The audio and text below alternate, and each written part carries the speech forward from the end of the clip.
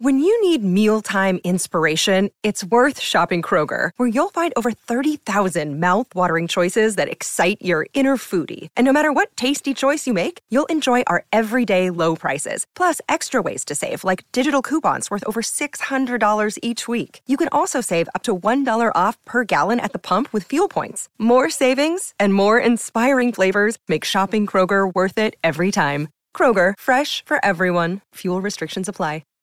Today, healthier is happening at CVS Health in more ways than you've ever seen. It's wellness destinations for seniors, including select locations with Oak Street Health and CVS Pharmacy. It's doctors, nurses, pharmacists, and everyone in between, offering quality care and support virtually, in person, and on the phone. It's in-home evaluations through Signify Health and meeting mental health needs through Aetna. And those are just a few of the ways healthier is happening. To see more, visit cvshealth.com/healthier happens together. CVS Pharmacy, Oak Street Health, CVS Specialty, Signify Health, and Aetna are part of CVS Health. Eligibility and services vary by location and individual.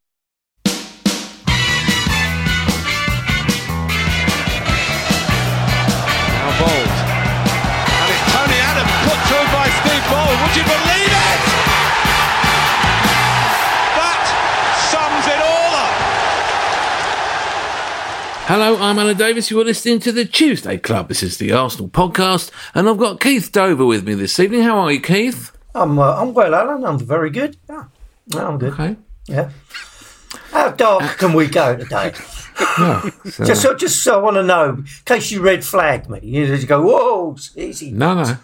There's no bottom to this. Because I tell you, I've been doing my archery, and it's amazing if you put a picture of Stan Kroenke on the target, how well you can shoot. You've got a couple of little pictures of Stan Kroenke on the inside of your glasses there. Have I? Like when Homer Simpson painted eyeballs on his glasses to make it look like he was awake during jury duty. And Oliver Scott is here. Oliver, how are you? I'm really good. Yeah, good to see you both. Yes. Good to see you. Good to connect with deepest Sussex. Absolutely. That's damp Sussex. Is it damp Sussex? We record this, listener. It's Sunday evening. A little bit quieter than normal, possibly because the kids are asleep. Perhaps not for long.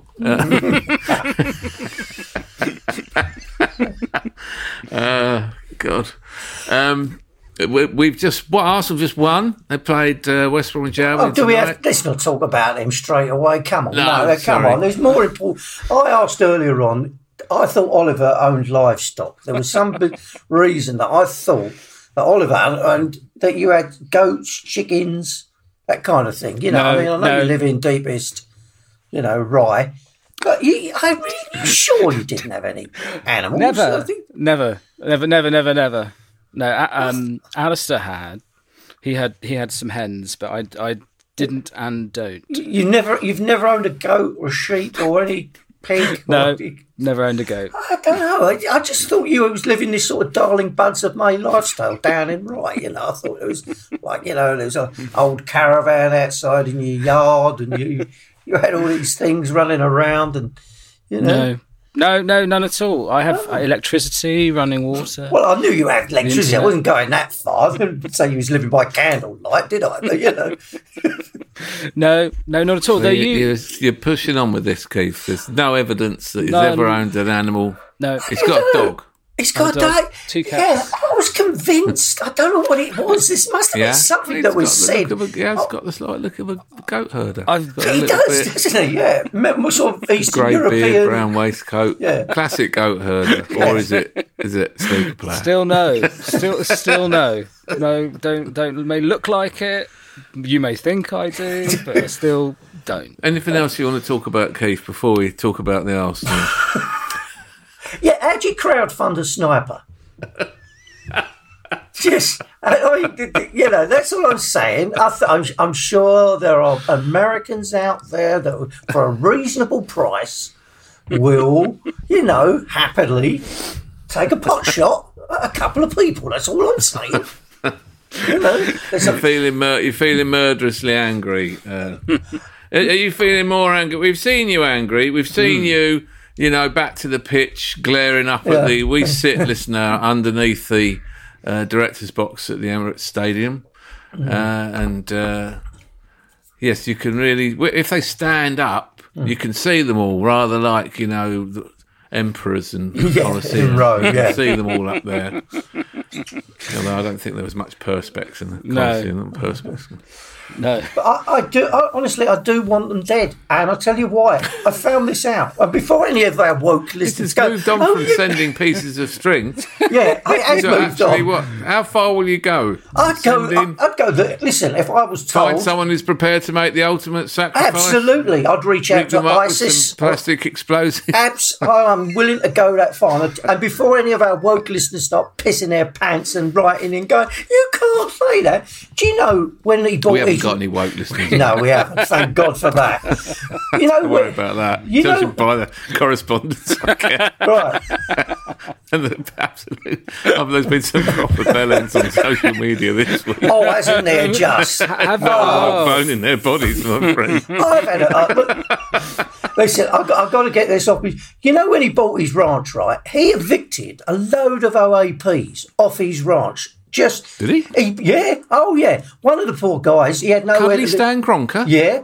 Killed himself. We ought to write this game's name all over the Emirates. Rick Ellis, 61 years old, left a wife. She was made homeless. He made a load of people homeless, most of them, OAPs. And he just... Have you run this by our lawyers? It's there. It's out there on the internet. Look it up. It's on the internet. Yeah. Must be true.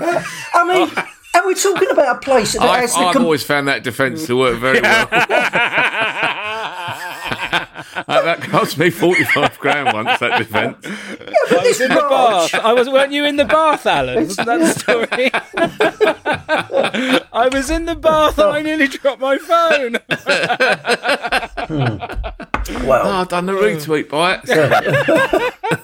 I genuinely think I did. I more don't- likely that I was a bit drunk. I suspect that security on Gate S at the Emirates is going to be marked. I tell you, harder following this rant. This rant, and it is a rant, Keith. That's what it is. It is a rant. I mean, and they're still saying, do you think Arteta's going to have enough funds? Well, either say he has or he hasn't, because we need to know. I mean, It doesn't really matter what funds he has, does it? Because once he's got them all in front of him, he struggles to organise. any kind of... I mean, we are going to have to talk about the elephant in the room Yeah, come on. eventually, Keith. Yeah, I know. I'm all for peddling internet rumours about billionaires who employ Possibly. more lawyers than you can. He's got goats. He's certainly got livestock. Oh, I bet he has got livestock, He's yeah. got He's a goat herder. Classic goat herder. He is a goat herder. He's probably got all sorts of them. I wouldn't be surprised if he does that. I'm going to get real today. I'm fed up being a cowboy. Buy me some sheep, put them on my ranch. I'll be a goat herder for the day. Kind of weird billionaire fetish that they would probably do, wouldn't they? A weird billionaire fetish. Oh gosh. Oh dear. Gentlemen, small businesses have always shown an incredible ability to adapt, innovate and survive, as you well know yourselves. Even more so this past year. Another way you can adapt and grow is by finding the right people to help grow your business. LinkedIn Jobs helps you do that for free. And I'll be sending this text over to Arsenal Football Club and they search for new personnel to run the first team. LinkedIn is a community of professionals, unlike our manager and coaches, with more than 30 million members in the UK. Getting started is easy. Their new features can help you find qualified candidates, post a job with targeted screening questions. Oh, I love a targeted screening question. Have you managed a football club before? No. There's a screening question. An experienced UF. And looking at your CV here, it says you've been a player and you've been a coach, and there's a lot of those about.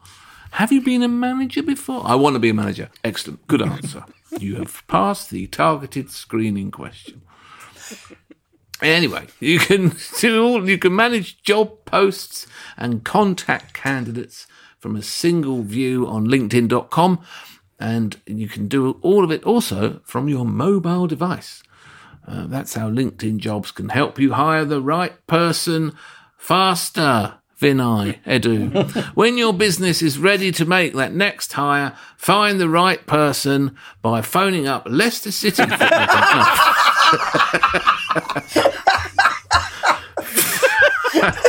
With LinkedIn Jobs, and you can post a job for free. Just visit linkedin.com/Tuesday. Again, that's linkedin.com/Tuesday, or you can just text Eddie Howe on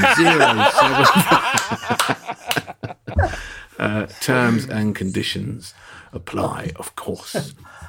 Well, anyway, listener, as I was about to tell you, we're recording this Sunday evening. Arsenal have just relegated West Bromwich Albion. Smashed them. And Big Sam. They're building a statue for Willian, ain't we? Built a statue for him. It's out there on the Emirates. Willian's popped in a free kick, an entirely pointless and useless gesture. We talk about futile gesture in the last minute of game deep into May. He's finally found his range. The commentator in the match said that it was his 37th attempt in an Arsenal shirt, and I couldn't work out if he was taking a piss or not. So who's added that up? Oh, God. Yeah. It nicely. I think Pepe did a little run up to it as if he was going to take it and fooled the keeper, and he swung it in rather nearly as well as the lad from St Johnstone smashed one in the top corner in the Scottish Cup semi-final to send St Johnstone through. I'm sure you're all keeping up with that. No. They're in against the High Bees. I'm hoping for a crowd at Hampden so we can have a rendition of Sunshine on Leith. Oh, in the Scottish Cup final. That's all I'm looking forward to now in this football season. It's the Scottish Cup final between Hibernian and St Johnstone. Pickings, isn't it? St Johnstone knocked out Rangers on pens, in case you didn't know. And it went to extra time, and Rangers went 1-0 up with 3 minutes to go in extra time. And then the St Johnstone goalkeeper, I think, had a shot, and it got deflected in. Anyway, it was in the last seconds of the extra time, and it went to pens. And then they went through, and they went through again to the final. And Willian emulating Middleton, I think that was his name, the lad from St Johnstone who smashed the free kick in the top corner. Some lovely work in the first half from Bukayo Saka on the left, playing as a very advanced fullback, and not really a fullback at all, actually, was he? More like a left winger. And Willian and he are combining nicely, and Willian putting him in. And so, having seen that working very well all through the first half, Arteta's second half masterstroke was to take Saka out of that position where it was absolutely wreaking havoc. Yes. It was the absolute shoe-in for man of the match. He was getting 9.9 out of 10 on the BBC website. If I know what to do, I'll move him. Shit, you not. I don't know what this bloke sees when he's looking at the game. The only thing that's working in this team is Saka on the left. That is working so well. He's made one goal. He's created numerous chances. I'll definitely leave him there. Pepe scored a great hit from with his left foot cutting in. I'll leave him there. But no, he doesn't. He moves them both around. He put Tierney on for no reason at all that I could see, and put Saka in at number 10. I don't know why. He disappeared from the match. Then Pereira scored an absolute wonder goal. What a good player he is. And suddenly we were basically hanging on for a 2-1 home win. Time wasting for goal kicks, time wasting for throw-ins. Oh, God, dreary, rubbish second half. This was going all right. Why did you change that? He took Ceballos off when he got booked because he was obviously fearful of another red. Ceballos stormed off down the tunnel in a huff. Maybe he'll just keep walking all the way back to Spain. And he didn't play any of the kids that we've been crying out for and hoping to see, even though he said a few days ago, it's my fault Reece Nelson hasn't had any minutes. And here we are, really is a meaningless game a few days after this terrible disappointment against Villarreal. And he still don't bloody pick him, does he? He didn't pick him. He doesn't give Nketiah any time or Balogun any time. So I'm quite dispirited, but at least they won today, and at least we did have half an hour. We were treated to half an hour of Bukayo Saka's wonderful wing play, and you do think, well, if we're building a new house, there's the first brick. Yeah. But the problem remains that, let's say, all right, he's our manager next season. He gets a transfer war chest and he buys the players he wants.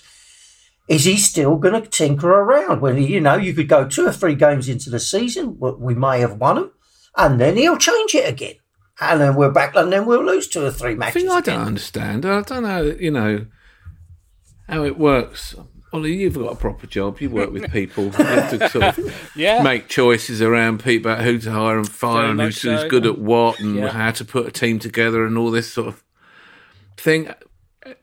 This guy, this manager, he seems to take a shine to a player for a few weeks. I'll give you an example. Zorro, Cedric Suarez. Yes. He took a shine to him for a few weeks, didn't he? Yeah. He played quite a few games. He played right back and left back. And he played well in games. Played well against West Ham, didn't he? Yeah. He looked pretty good. And now it was dead to him. It just no sign of him. Feels like he doesn't want to pick him anymore. Similarly with Nketiah and Nelson, just doesn't occur to him to select them. And just can you just forget? Can you literally forget? Rather like when Martin Hayes had a lift to training at Celtic, and so the story goes, they got out, locked the central lock in, walked off to the training field, his teammates, and forgot he was in the car and he couldn't get out of the car. I don't know. Do you know? I don't know. I mean, I can't really see. Yeah, I mean, the only thing I can think it is, and it's interesting, Keithy, you're saying, is it like tinkering? Because remember that was always the nickname of Ranieri at Chelsea, wasn't it? They said he was always pissing around with formations, and I don't know. I mean, I think if there is something that springs to mind for me, it's this idea, that. I think it was Voltaire actually who came up with it. I don't know if we've had, if anyone's written in with the battle of the French stylists, Voltaire versus Vieira. But but someone will now. but Voltaire had this idea about don't let the great be the enemy of the good, or don't let perfection be the enemy of the good. And I suppose it goes back to this idea that it's like you get your team up and playing and it's really good, and maybe it's giving you 89% of what you want. Maybe the players aren't efficient in the right areas, or it doesn't meet whatever Guardiola used to tell you on those sort of plane flights home about perfection. And so he's like, oh no, well Zorro was doing this, but maybe it would be better if he did that, and they're not. But I do, so maybe he just shifts it because he's always seeking perfection rather than saying, do you know what worked really well? It's like I was thinking this when we were playing Villarreal. Do you know what I would have loved to have seen happen? I would have loved to have seen that handsome French bastard, Olivier Giroud, walking on the pitch with like 20 minutes to go, standing there, elbowing loads of people, like winning knockdowns, people running off there. And it's like, that's not perfect football. That's not the way that I think Arsene Wenger would have wanted to play. But sometimes you need your Fellaini, don't you? You need that disruption. You need your Sonogo, dare I say. Well, I certainly would agree that Villarreal and here we are, we've arrived at. We have to talk about it. We got to talk about it. We got to talk about it. Found that very comfortable, didn't they? I mean, at one point, Coquelin and let's just get the sort of the mess of the team selection out of the way. It's an absolute mystery to me that you can suddenly decide after the whole season that you're going to play Partey on his own in front of the back four, which he's never done for you before. He's just never done that before, and he's not Fabinho. He's not Fernandinho. And he's not even Coquelin, who used to do that job when we used to have Ozil and Cazorla in front of him, or Ozil and Ramsey in front. But we haven't got Ozil and Ramsey or Cazorla and Ramsey. We've got Ødegaard and Smith Rowe. Smith Rowe's barely started, and Ødegaard disappeared in the first leg. And he got subbed.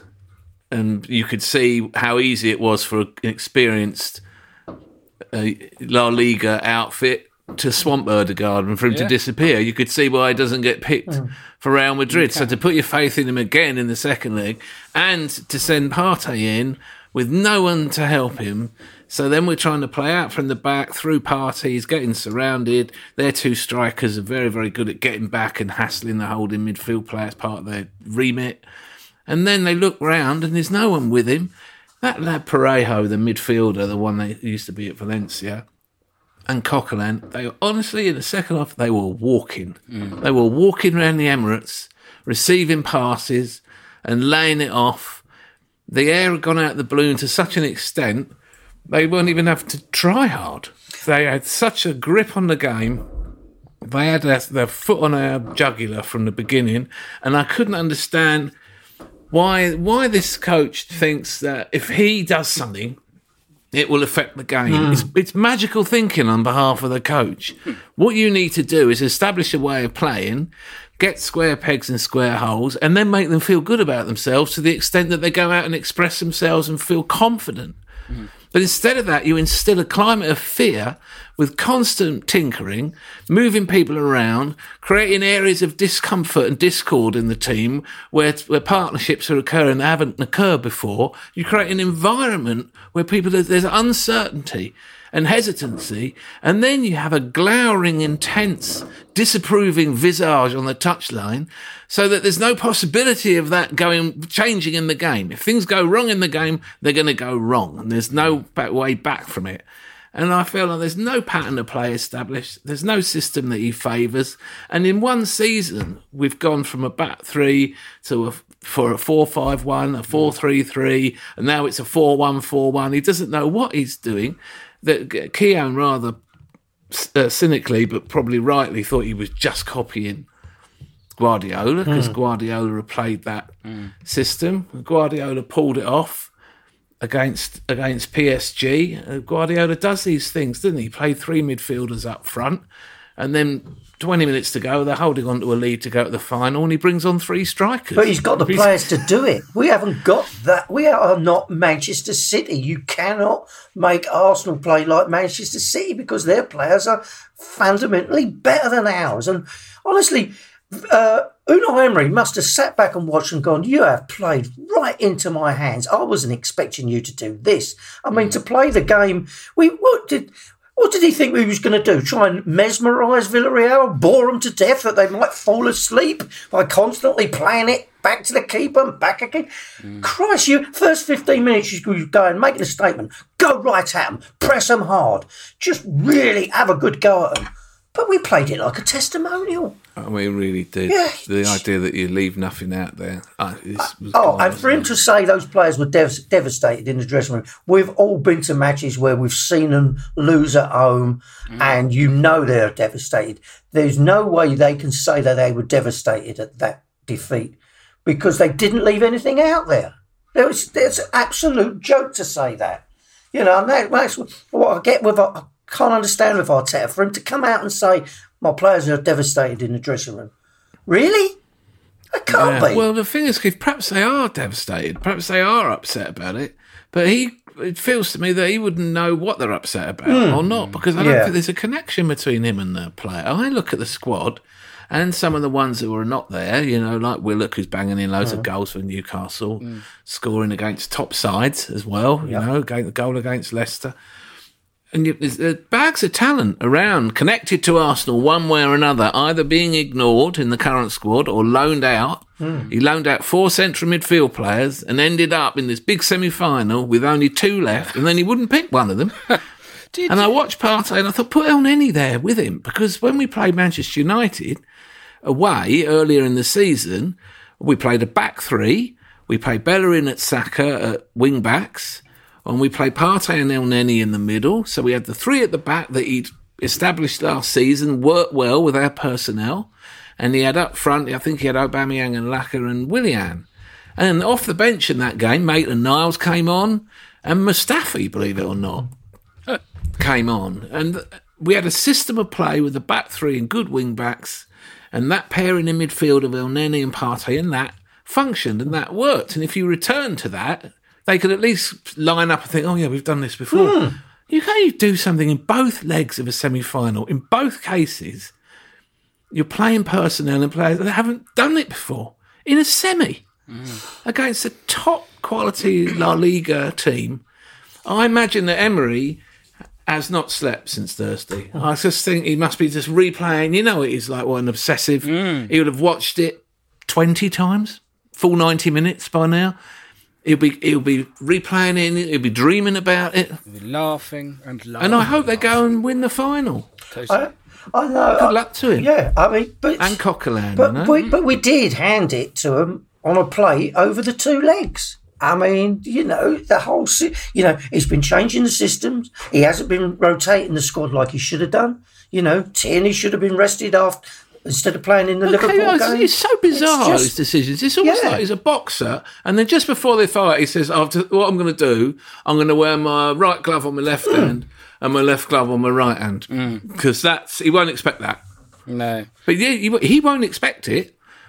But it disables all of your capabilities. Well, I mean, thank God. What's the point of doing something that your own team doesn't expect? It's all very well trying to outwit the opponent, but you've just confused your own lads and fans, and no one knows what's going on. Well, and then they said this other idea, which clearly was Plan B. You can use 5 subs, right, in the Europa League. Yeah. If we need a goal 20 minutes to go, I'm going to chuck a load of attackers on.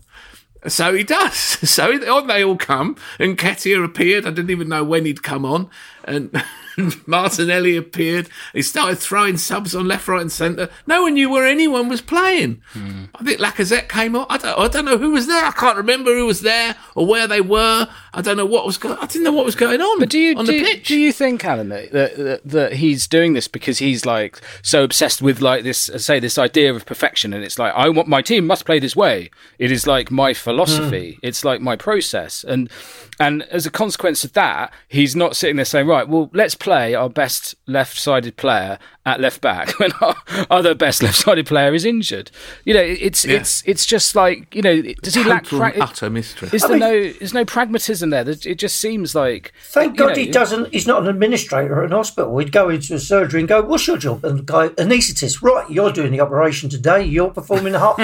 No, I'm an anaesthetist. Let's mix it up. Mix it up. Yeah. I'm a nurse. Well, no, you can do... I'm the patient, not today.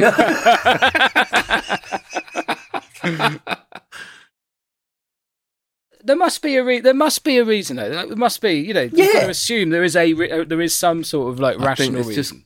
I think it's because confusion in his own. Is it as mind, simple as that? And overestimating. I mean, it's an interesting point you make, Ollie, about the search for perfectionism. But there's something about overestimating his own capacity to influence events, and actually, then he is influencing events, but in a negative way, because he's pushed too far the amount of influence he's trying to exert on these men. Yeah, he's pushed it to an extent that they're now confused. And it's now going backwards. It's like piling too many plates. That's too much. And now you've dropped the lot. Today, honestly, the West Brom game today was a perfect example to have Saka running right down the left flank in combination with Willian, and seeing Willian linking up with a player. I mean, I know this is poor opposition.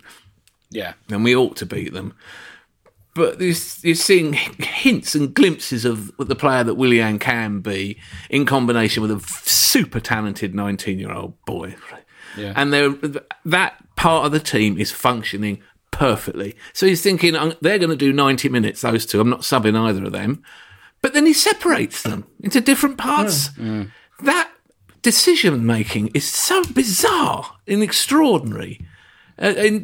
He must have decided before the game, I'm going to put Tierney on for 20 minutes. Yeah, that must be it. And, that's what I'm going to do. Kieran, you're coming on at 68 minutes or whatever, and I'm going to shove Bukayo to number 10, where he'll disappear. Willian, I'll put him somewhere else, he'll disappear from the game. We'll probably concede, and then we'll cack ourselves with West Brom banging on the door for an equaliser. And if you're in the ground, his substitutions and his decision-making will be getting booed. Yeah. Because you can see yourself. Well, surely the players, they must have lost a lot of faith in him. They know what's going on. I mean, they know when they've had a good match and they've won. When they went to Slavia Prague, they must have thought, well, this is it. this is how we're all together now. And then he changes the system again for the biggest match of the season. And they must be looking around going, what's he doing? They must be saying the same. Partey I really felt for. Partey needs a helper, you know. He needs a Torreira there. He needs someone. El Neni. El Neni in front of the back four, doing the dirty work, doing the Flamini job. Yeah. Or Guendouzi. Fabregas for all those years, and Hleb and Rosicky doing all that wonderful stuff. They had Flamini with his sleeves rolled up, running hundreds of miles a season. You need that player. You can't expect then your Rolls-Royce midfield player to say, today all the dirty work is on you, but I'm the best player in the club. You need a water carrier behind me. I am the best player. I was one of the best players in La Liga. I'm better than these Villarreal players. I used to play for Atletico Madrid. Why am I doing the shitty, dirty work? Why am I doing that? I'm not Denilson. I'm Thomas Partey, my friend. Well, you're absolutely right. You know, I imagine that's exactly how we speak. My friend. Internal dialogue. You just want him to have said that, don't you? You really do. I'm Thomas Partey, my friend. That flourish, my friend. Oh, God. He shat on him, didn't he? He gave him no chance. I imagine Parejo was going, Thomas, what have you done? Shatter of shit. You used to run the show at the Wanda Metropolitano. You know Atletico are about to win the league. What are you doing here with this shit? What are you doing here with these cocks? You've left that little twat Torreira. He's going to get a medal. That little He can't even get in the side. Parejo, my friend, I've made a grand error. I bet he's going through his contract. My family will talk about for generations to come. For I will never win a league championship. Ever. Oh, God. I mean, listen. The wealthiest water carrier in the history where do we of the go? sport. Do we stick with him? Because, listen, Chelsea were ninth. They were in the same position. And they went, right, they sacked Frank, bring in Tuchel. They're now, fourth in the league, in the FA Cup, Tuchel, in the Champions League final. Look at Tuchel, though, right? Look at what he knows exactly what he wants to do. He knows how he wants to play. It doesn't matter if you're 4-1, 4-1, 3-5-2, 4-4-2. It doesn't matter what your preferred system is. So long as you've got a system that you want to play, a way of playing that you want to play, and you have the personnel to fit in all the round pegs for the round holes. Well, that's what last season when we fell upon this three at the back. We had it for a bit. Tuchel's got that, but the other thing he's got is once they're enjoying it and they're winning, they all work, don't they? When he brings subs on, it's like releasing the hounds. When Chelsea brings subs on, it's like they've opened a cage and three other lads come out and start bombing around the pitch. But Man City, they've beaten Man City twice now. And you can see they're on the verge of winning the European Cup. Guardiola's cacking himself. Yeah. But I mean, you can see Chelsea winning the Champions League. Of course you can. Oh, yeah. Yeah. I still slightly favour City. But if, Chelsea are really... We've got to play them, by the way, haven't we? We have. And that's a game we should consider losing, because I've just looked up that a Europa Conference competition could drop down to 8th, mate. Shut up. Yes. Because if Chelsea win the FA Cup and if they win the Champions League and blah, blah, blah, listen. If they win the Champions League and don't finish top 4... Well, it's basically what I looked at. It drops down to 7th and 8th place, because if they win the FA Cup, then that frees up another space, you see. So if they beat Leicester... Yeah, well, I assume that because... they're both already in the European places, so it's definitely going to... So you see how you actually really have got me worried. Yes, no, it's true. This is genuine concern that we might be in the shittest competition that UEFA have ever invented. Alan, don't worry. We're not going to win any more games. That's it. Willian's goal's it. That's the end. You know this narrative. We're not going to finish 8th. Don't worry. Honestly, honestly, I'm not worried. This is as far as we're going to get. I don't think to worry. But you know, but going back to Chelsea, you know, you say you do a normal job, blah blah. It's like, you know, if you do manage people, it's really simple. You just, you know, let them explain what it is that you want them to do, and have confidence in them. You know, and then don't just say, "Oh, just for a change, I'm going to make you, you know, do the brain surgery." And your excellent example, Keith. Yeah. Or the other thing, and someone sent in a quiz, and maybe I'll look it up in a minute. But one of the really good quotes was, I think it was a manager, and he was saying, don't tell them, you tell them what you want them to do. You don't tell them how to do it. Yeah. And that is, having worked as an actor in various capacities over a number of years, that's how it works with actors. You can tell them what you want to happen, you know, where the vague area you want them to stand, what you'd like them to wear. But if you do not, under any circumstances, tell them how to say the words that are written, they will do.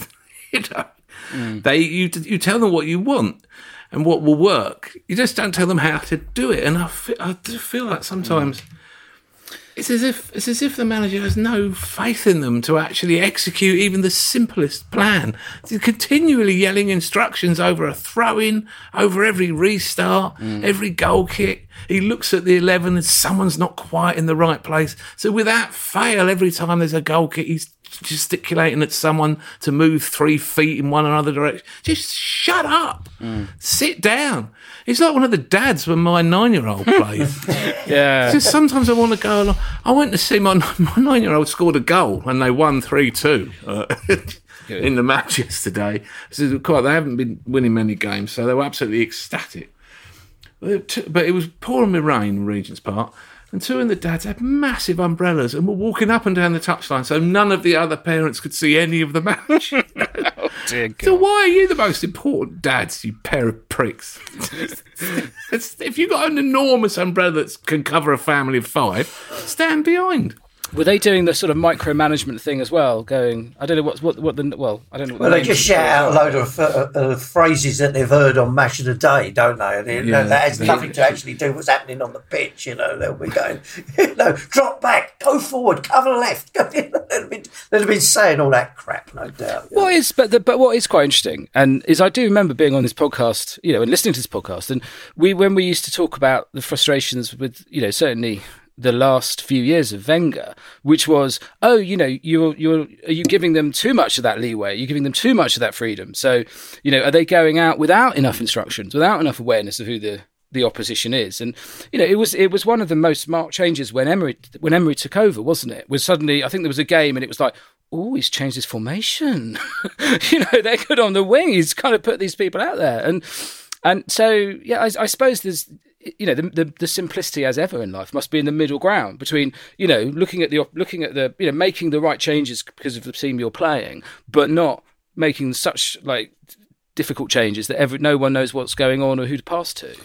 So yeah, maybe he's just gone too far. He's gone too free jazz. Well, it's like he finds a winning system and then he goes, no, but that's not good enough. I want to go beyond the winning system. And you just go, but you had it right that game. Why are you now changing everything again? We had a great result against Slavia Prague. Keep it like that. Rest the players at the right time. But he didn't. So it's sort of fascinating if you weren't a fan. But you can watch chaos just rapidly descend when things start to go wrong, and you feel like people are trying to remember myriad instructions that they've been given. And their role in the team has been changed during a match. They've been moved from one part of the pitch to another part of the pitch during a game where they're used to the combination they've got with a teammate behind or a teammate alongside. They're used to an opponent they've been facing. And suddenly says, you move to the other side. You go back there. You go in the middle. And that's what now? Yeah, now. So, okay. So 4 of us have changed positions. 2 new players have come on. And guess what? It's gone wrong, and we were cruising. We were cruising. It's the first half effortless. If you're going to move, if you take a player out, this is the tradition in substitutions. You take a player out and you put a similar player in, or if you need a goal, you might take a player out and put a more attack-minded player in that position, and vice versa if you're trying to defend. You don't usually disrupt an entire midfield and defence with one substitution. Yeah. It's a real gift. It's like a hand grenade. Do we stick with him? We're winning this one. Yeah. There's no need to F about. We're actually winning this one. Yeah. But do we stick with him, though? Or do we... What choice? We don't know, mate. Well, what choice have we got? I know, but what worries me... I mean, I don't know. I think I thought at Christmas he should have gone. Yeah. You know, and then they won the Chelsea match, didn't they? And then in the end, it was Lampard who got the boot. Yeah. I mean, what worries me, though... We look stupid not to hire Tuchel now, don't we? But maybe he wouldn't have come to us anyway. Probably not. But, I mean, the thing is that, you know, we're going to have all the big clubs now sniffing round, Smith Rowe, and Saka. Well, Saka's the one. Yeah. Saka is the one who will be, you know, eventually the phone call will come from Pep Guardiola or someone. Yes, now Raheem's not what he was, or Mahrez has gone off the boil, or if I team this kid up with Foden, we're going to destroy the universe of sport. Yeah. I want him. Just like this, the day has come for Tottenham fans, the day of reckoning. Yeah, for Kane. Yeah. Harry's leaving, and he will leave, and he'd be damn fool not to, and they all know it themselves. Well, this is what worries me. And Levy will just think, got to try and get the biggest fee I can. Yeah, but I mean, I've had this discussion with two Arsenal fans, and I'm sorry. I mean, I know one of the listeners is going to get upset, but I think they're deluded because they go, yeah, but they're Arsenal through and through. They've signed a contract, and I said, but that won't stop them from going. One season playing in the Carabao Cup, FA Cup and the Premier League, and his agent will be onto him and going, well, look, you know, Manchester City have made an inquiry and, you know, that players loyalty. Well, Arsenal are wealthy enough to hang on, and Saka's has signed a long contract. So, you know, he's not going anywhere. Well, I hope not. I don't want him to at go. the age of 19, when he's developing so well, it'd be foolish to, because he can be the star of the Arsenal But do you trust our owners not to go, well, if they're offering that, take it. The owners don't have a clue. No. I mean, I just don't have a clue. They thought that's why they hired Arteta, because they don't have a clue, when they could have had Carlo Ancelotti. But listen, I don't think they're going to fire him, and I don't know if there's going to be a takeover, and if there is, I don't know. I have no idea from one day to the next what the future. But it is, I mean, very worrying on every level. I mean, I don't trust the owners. I mean, we just hope that maybe if we stick with Arteta, he'll come good like Ole Gunnar Solskjaer has done at Man United. You can just hope that maybe Arteta will sit down and go, okay, I have made mistakes. I'm not going to do that again. But if next season he isn't given the funds and we have a poor start, he will be gone, you know. If you've got 60,000 people... Well, that's an issue, isn't it? Do you give him a transfer window and then fire him? Or do you give someone else the win? The one thing that's working well at Arsenal Football Club is the academy. The academy is working better than it's ever worked. And we're producing players who are so versatile, so smart, so clever on the ball, such good technicians, so energetic and quick. They never get involved with opponents. They never give less than 100%. They never backchat to refs. They just play. They're morally sound. They've been well brought up as footballers from a very young primary school age. And the thing that I would really upset me would be if they started selling off these kids, thinking making the academy the generator of income that's lost from other sources, you know, lost from failing to qualify for Europe, lost from gate revenue. We've lost all this income. Well, how are we going to replace that income? We'll sell off some of the silver. We'll sell off Maitland-Niles, and we'll sell off Reece Nelson, and we'll sell off Joe Willett. But these are three of the best young English players in the Premier League. They're top players. They're fast, they're fit, they're talented, they're skillful, they love Arsenal, they all get on well together. Why don't you pick them? What are you going to do with the money that you make from selling them? I'm going to buy some other players. From where? La Liga? Why? Well, just that would be. I honestly can see it as a way of making up the shortfall in revenue. He's dipping into the playing squad and selling off young talent. Why do other clubs will come in from? Because they know a 21-year-old from the Arsenal Academy who's already played for England is a good investment. Well, next season, listen, we haven't got European football. I mean, I was shocked, when there was fans still allowed in the stadium, when we played Aston Villa, I was in the upper tier West, and I noticed that all the corporate boxes, not only were they empty, and it's easy for people to say, well, they're probably inside, but they weren't. Those boxes were actually empty. And I can't see, will there be 60,000 in there, next season? No, I don't think there will. And people won't want to renew their season tickets or go to the matches. Yeah. And people say to me, you're going to renew your tickets? Are you going to keep your money away from the Kronkers and, hit them where it hurts? And I think, well, that's sound thinking, but we've got really good seats. I don't want to lose those seats by the tunnel. Where will we end up if we lost them seats? But I know what people mean. I found that quote, by the way. Someone sent me, Dwight Moe sent me in a quiz. George S. Patton or Alan Pardew?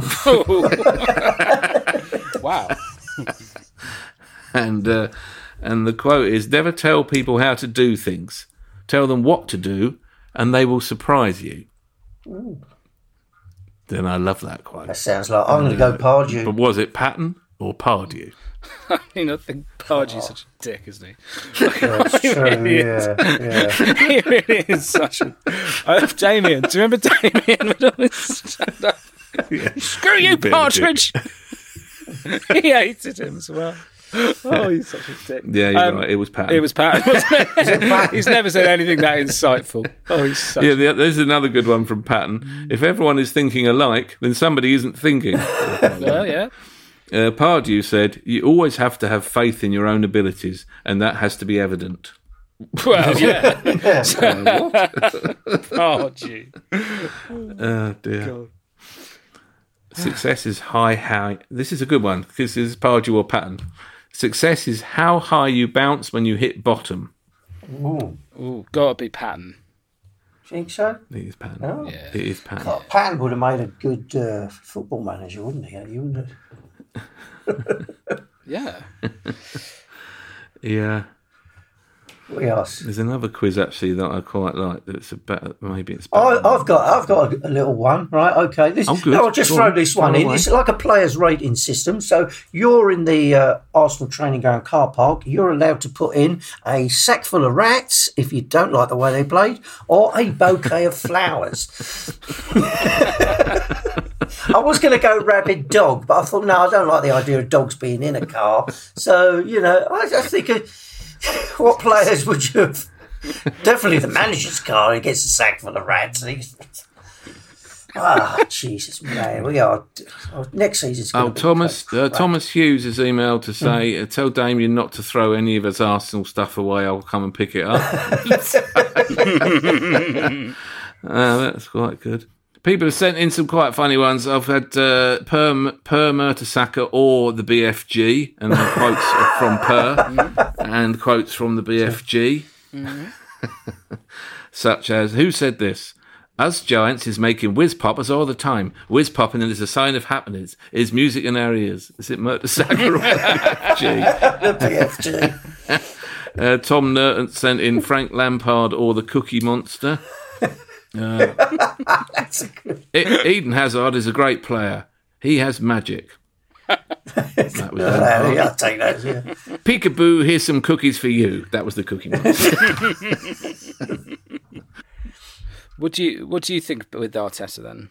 Well, I think we have to stay with him because there's no managers out at the moment. I'd give him one. You wouldn't pull the trigger? Not now. I mean, unless we lose the next 3 remaining matches, but I am seriously If they worried. did pull the trigger, Gabe, who would you hire as manager of the Arsenal? Well, I had a little look. I was going to the Bundesliga.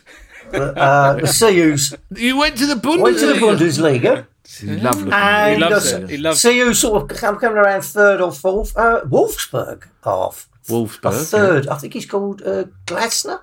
Is it Glasner? Yeah. So I'm thinking, okay, it's Austrian based. Was always good. And I think maybe we could give him a go, Get the Wolfsburg. That's like looking at the wine menu and choosing the 3rd most expensive bottle, isn't it? Well, we're all obviously not going to get the top German teams, are we? We ain't going to get the manager from, who's second and first. What about Farke, the manager of Norwich, who's just won the league with Norwich? He might bring Buendia with him. And Aarons or Aarons. I can't.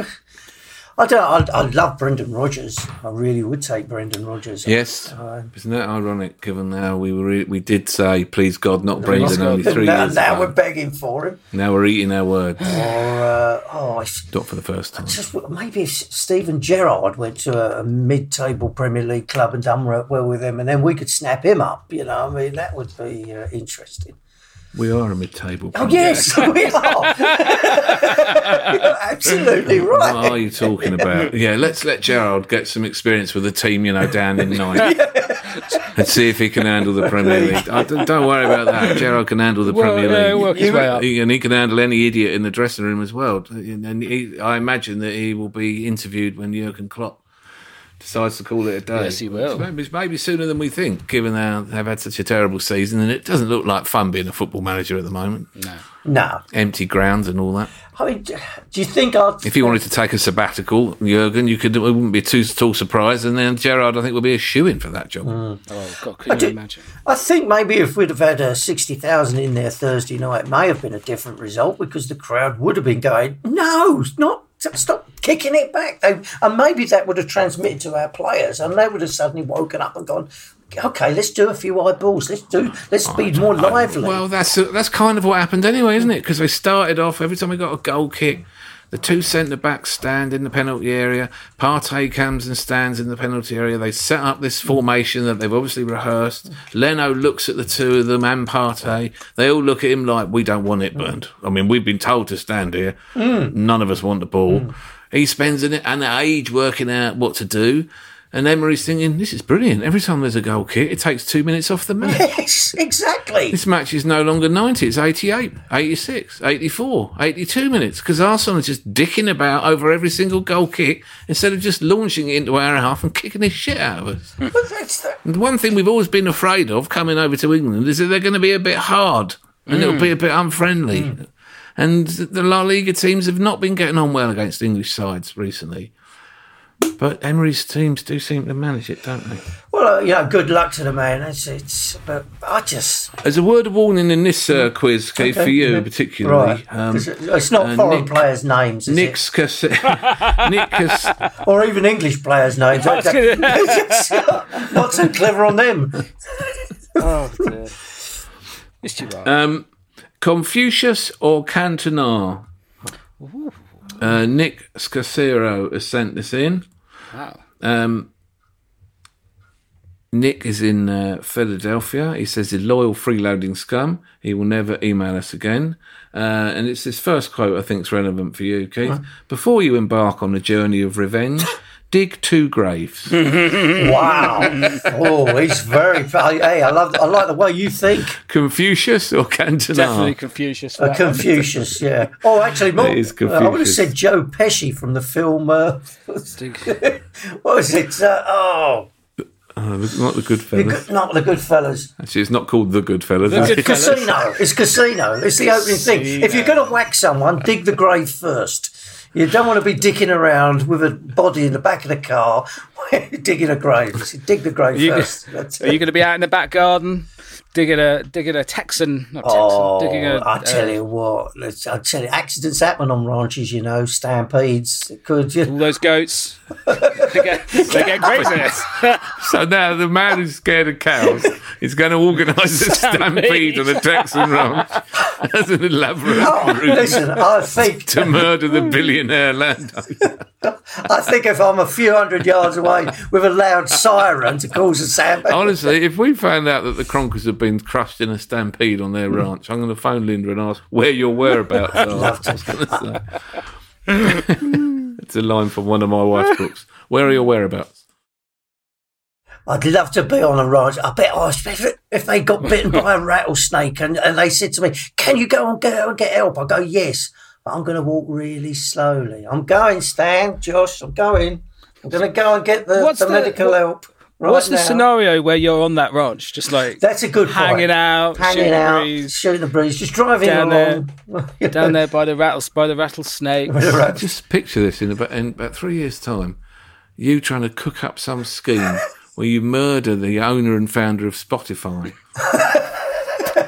Because Arsenal finished 9th and lost in a semi-final. I'm going to get his streaming service and I'm going to somehow turn it against him by electrifying it. Every time someone listens to a record, he receives a tiny electric shock. That's a nice thought. Yeah. You might as well get your planning in early for when there must. He's pissed off a load of fans out in America. Somebody must be a bit balmy out there or go the extra 9 yards, surely, you know. I thought that about Donald Trump.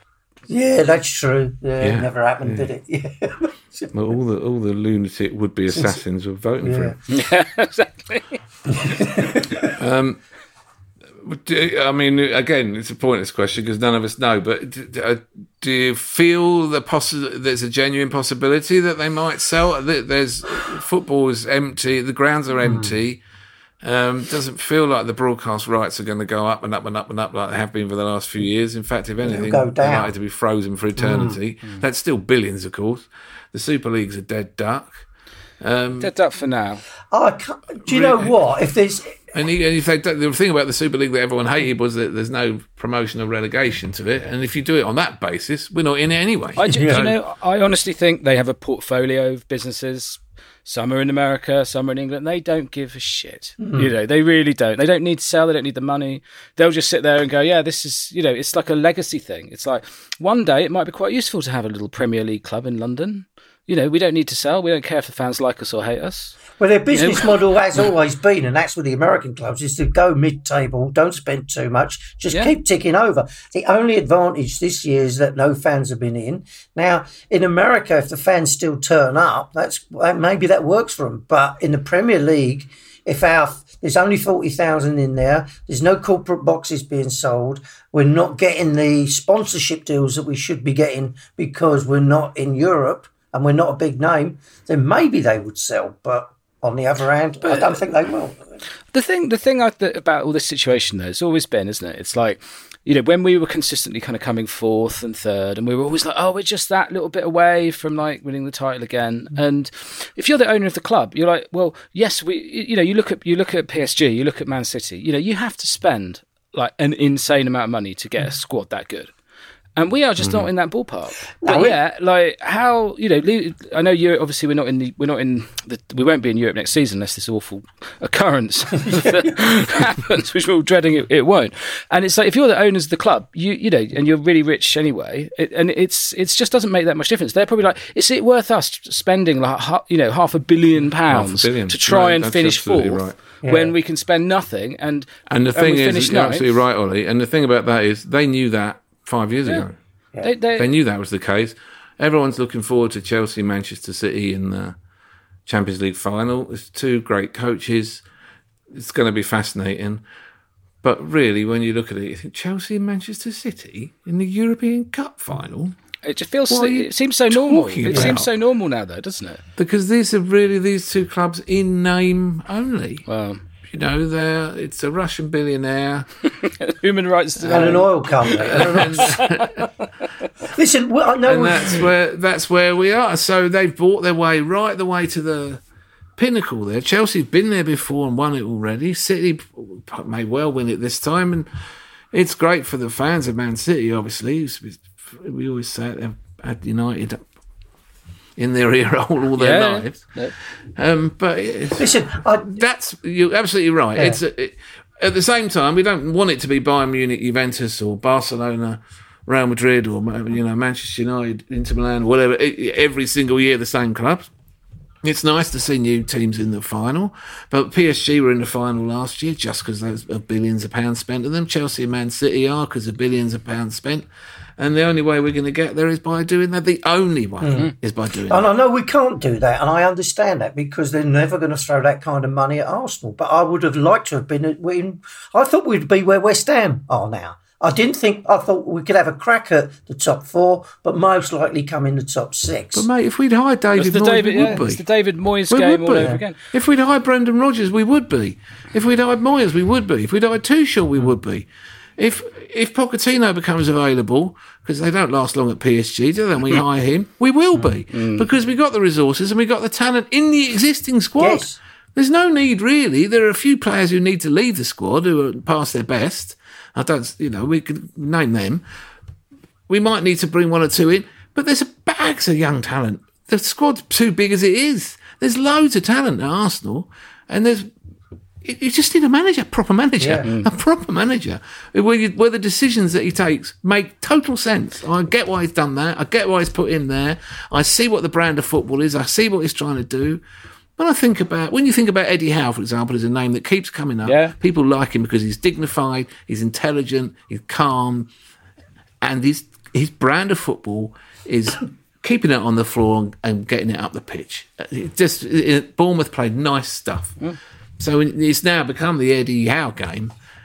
And if you can't go and give millions and millions to Leicester, Brendan Rodgers, what if he wins the cup and is in the Champions League? Why is he going to leave Leicester City now? He's not. And if he is going to leave Leicester City, isn't he going to go wait and see for some giant club that's in the Champions League? I don't know. We didn't hire Moyes. West Ham are up the table. We're 9th because we hired an inexperienced guy. And we have to believe... Moyes did years at Preston and years at Everton. Yeah. Years of management. Hundreds of games. Arteta just gets given Arsenal. With no clue how to operate as a manager, no clue about man management, no clue about decision-making in matches, piss poor in press conferences, and then a faux show of emotion when you've ballsed it up. Yeah, it's really sad when you say, well, should we keep him, should we not keep him? I think Ollie's probably right. The Kroenkes have got no reason to sell. The only thing that might make them sell is if you've got something... big asset for which buyers are few and far between, and a buyer actually appears with the money on the table with a realistic valuation, that can make you think these things don't happen very often. If we don't sell this now, we could be years waiting for a... Look at how many clubs there are trying to organise takeovers and they can't organise a takeover. Newcastle's another fine example, But there's not them. The fact that there was a rumour in one of the tabloids a few days ago that actually the Kroenkes have been sort of sniffing about selling for a couple of years, and that they might take a bid if a realistic bid appears, because it's not like there's a queue of billionaires around the block lining up to buy Arsenal. There's only one realistic buyer around, and he's only just appeared this week or last week. So that's the only thing that makes me think that they could shift. But otherwise, as you say... But, I can imagine him just lying in bed and someone comes in with a phone and a tray. Do you want to sell Arsenal? No. Yeah. I'm sure it's exactly like that. I mean, if we are a drain on him, then he may sell. But at the moment, if we're not draining him, he's actually taking money out of us, then he's going to keep us. If you cared enough about this, you wouldn't have him as the manager today.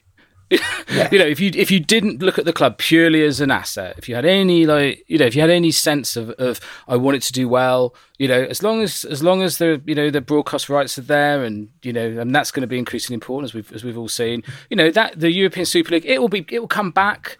There'll be 10 years' time, there'll be something else will happen.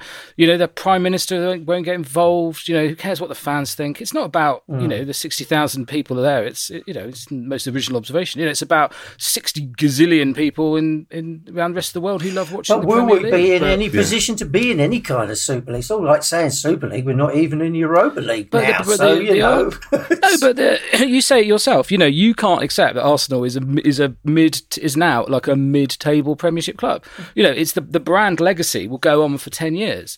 And that's why people sit there and they aren't saying, oh, let's see if Leicester want to get involved in this, or West Ham. It's like the big clubs, the big English clubs are the ones who they were talking to. That's true, though. Of course, it's the clubs themselves that have announced to the world that they are the big clubs. Well, yeah, it's rightly so. But we haven't. Got a funny clip of Noel Gallagher talking about Tottenham being, and it was doing the rounds on Oh, I've seen that. That's very funny. Yeah. I know I keep saying the same thing, but I think there's enough in the squad to do much better. Absolutely, and that's what's so frustrating. You know, I just think, where's Terry Venables from 20 years ago?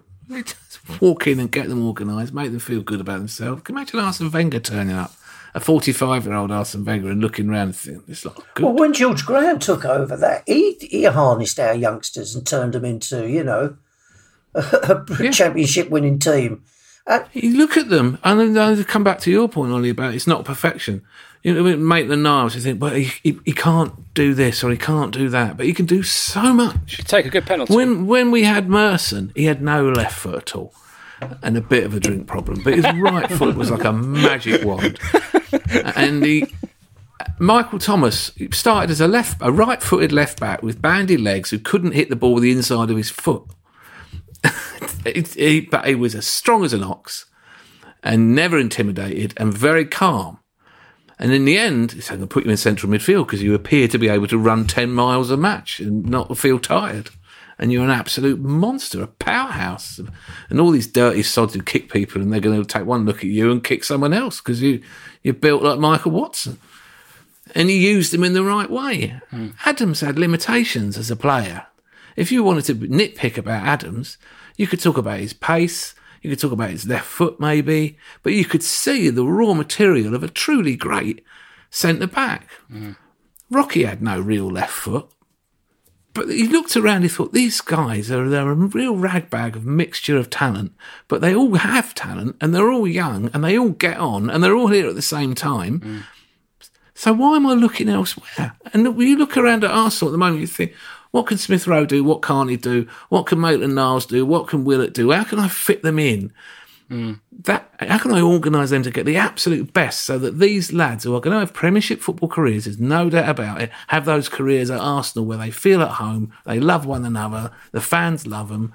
How can I get the best out of what there is instead of thinking, who can I get on loan? What sort of a deal can I do? Who's coming to the end of their contract? Might be a pinch on a free. It isn't just all about watching videos, analysing the opposition, and then sending someone on flights around the world trying to recruit players on the cheap. It's about making the best of what you have. And I don't think we're doing that. No, we're definitely not. It's been an awful season. Of course it has. And you sit there and you say, would a more engaged owner be putting up with this? Under any normal rules? And it's been a year like no other. It's abject failure. If David Dean was there, Arteta wouldn't have been hired. David Dean was reluctant. There was a reluctance at Arsenal, although Dean supported it. And this is what we found out when we interviewed Arsene Wenger, to take a punt on Wenger, even though he'd been managing in France for years and had won the French Championship and had the reputation as an innovative and brilliant coach. They weren't sure. And they went with Rioch, who was an experienced manager who had great success at Bolton Wanderers, playing an attacking brand of football, and it made sense. And prior to that, they'd been interested in Venables at one point. They'd been interested in Alex Ferguson at one point. And they hired George Graham. They were interested in serious football managers, serious experience. The idea that you'd give Arsenal Football Club to a manager who had never managed before, that would never have happened. It would never, ever have happened. And David Dean would have said, I love Mikel. Mikel, you're wonderful. We all love you. Go and manage Southend United. Go and manage Middlesbrough. Go and manage someone else. And do what George did at Millwall. Do what Arsene did, managing on a shoestring, doing all the jobs in the club at Nancy, and then come, when you've had all that experience, and come back, because I would love nothing more than for you to be our manager, but you're not ready. I was told as a stand-up comedian, going down to the Comedy Store, or Jongleurs, or those clubs back in the day, you're not ready. You're not ready. Go away and get good. It's not as easy as it looks. Oh, that's true. That's very true. It's not as easy as Bob Mills makes it look, right? And it was sound advice. All right, I've got 3 spot the commentaries. Okay, you ready? Yeah. Here we go. I'm going to fire these up for you now. Here's one for the legacy fans. Let's see. That'll be us. See if you remember this goal. And Williams and Woodcock. He can find Sansom, and back to Woodcock. And Sansom right to the line. It was well hooked back, and Nedvesky couldn't stop it. And Mariner came in, and he scored for Arsenal, as he did on the opening day of the season against Chelsea. And it was all down to Kenny Sansom joining the attack. Right, so it's against Chelsea. It is against Chelsea. Chelsea, because I recognise the keeper's name. Nedvesky. Yeah, Nedvesky. What do you think of the season? Must be 81, 82 season. Mariner didn't come in that season. Didn't he? I'm going to stop playing this game with you. Well, we had Kenny Sansom. No! I'm. Well, It's 84, 85. 84, 85? Yes. Did you? I remember, I was looking at it thinking, did I go to that? And then, I watched the rest of the highlights are on the YouTube, of course. Yeah. I watched the rest of the highlights, which are short, and we were 1-0 up with that goal, and David Speedie scored an equaliser in the 89th minute. And that's what I remembered, the absolute agony of that going in and the raging hostility of Stamford Bridge, and then coming out and queuing up for Fulham Broadway Tube. And even though the road was closed to traffic, they still shoved all the Arsenal fans onto the pavement with police horses. And so you were crushed up against shops, plate glass windows, crushed up against them. And I remember having my hands up on a plate glass window, thinking this could go through in a minute, and if it does, I'll be dead because the glass is going to cut me in half. And coming out the other end, and there was a flat-capped policeman who was obviously in charge. I said to him, people are being crushed in there. He goes, do you want to be nicked? I said, what for? Shouting at you? What? I'm just telling you that this is really bad. Therefore. Oh, they are miserable. Oh, God, I remember that day well. Paul Mariner headed in. Kenny Sansom running forward, playing a 1-2 with Woodcock, crossing it in for Mariner to head a goal. Let's see if you won't remember this. I don't think you're going to remember any goal that I played. No. I have no faith. In it? Oliver, you're the younger man. I'm not expecting you to remember goals from 1984. Jazz, that's kind of you. That is kind of you. But as I said last week, I'm playing into the theory... Yeah.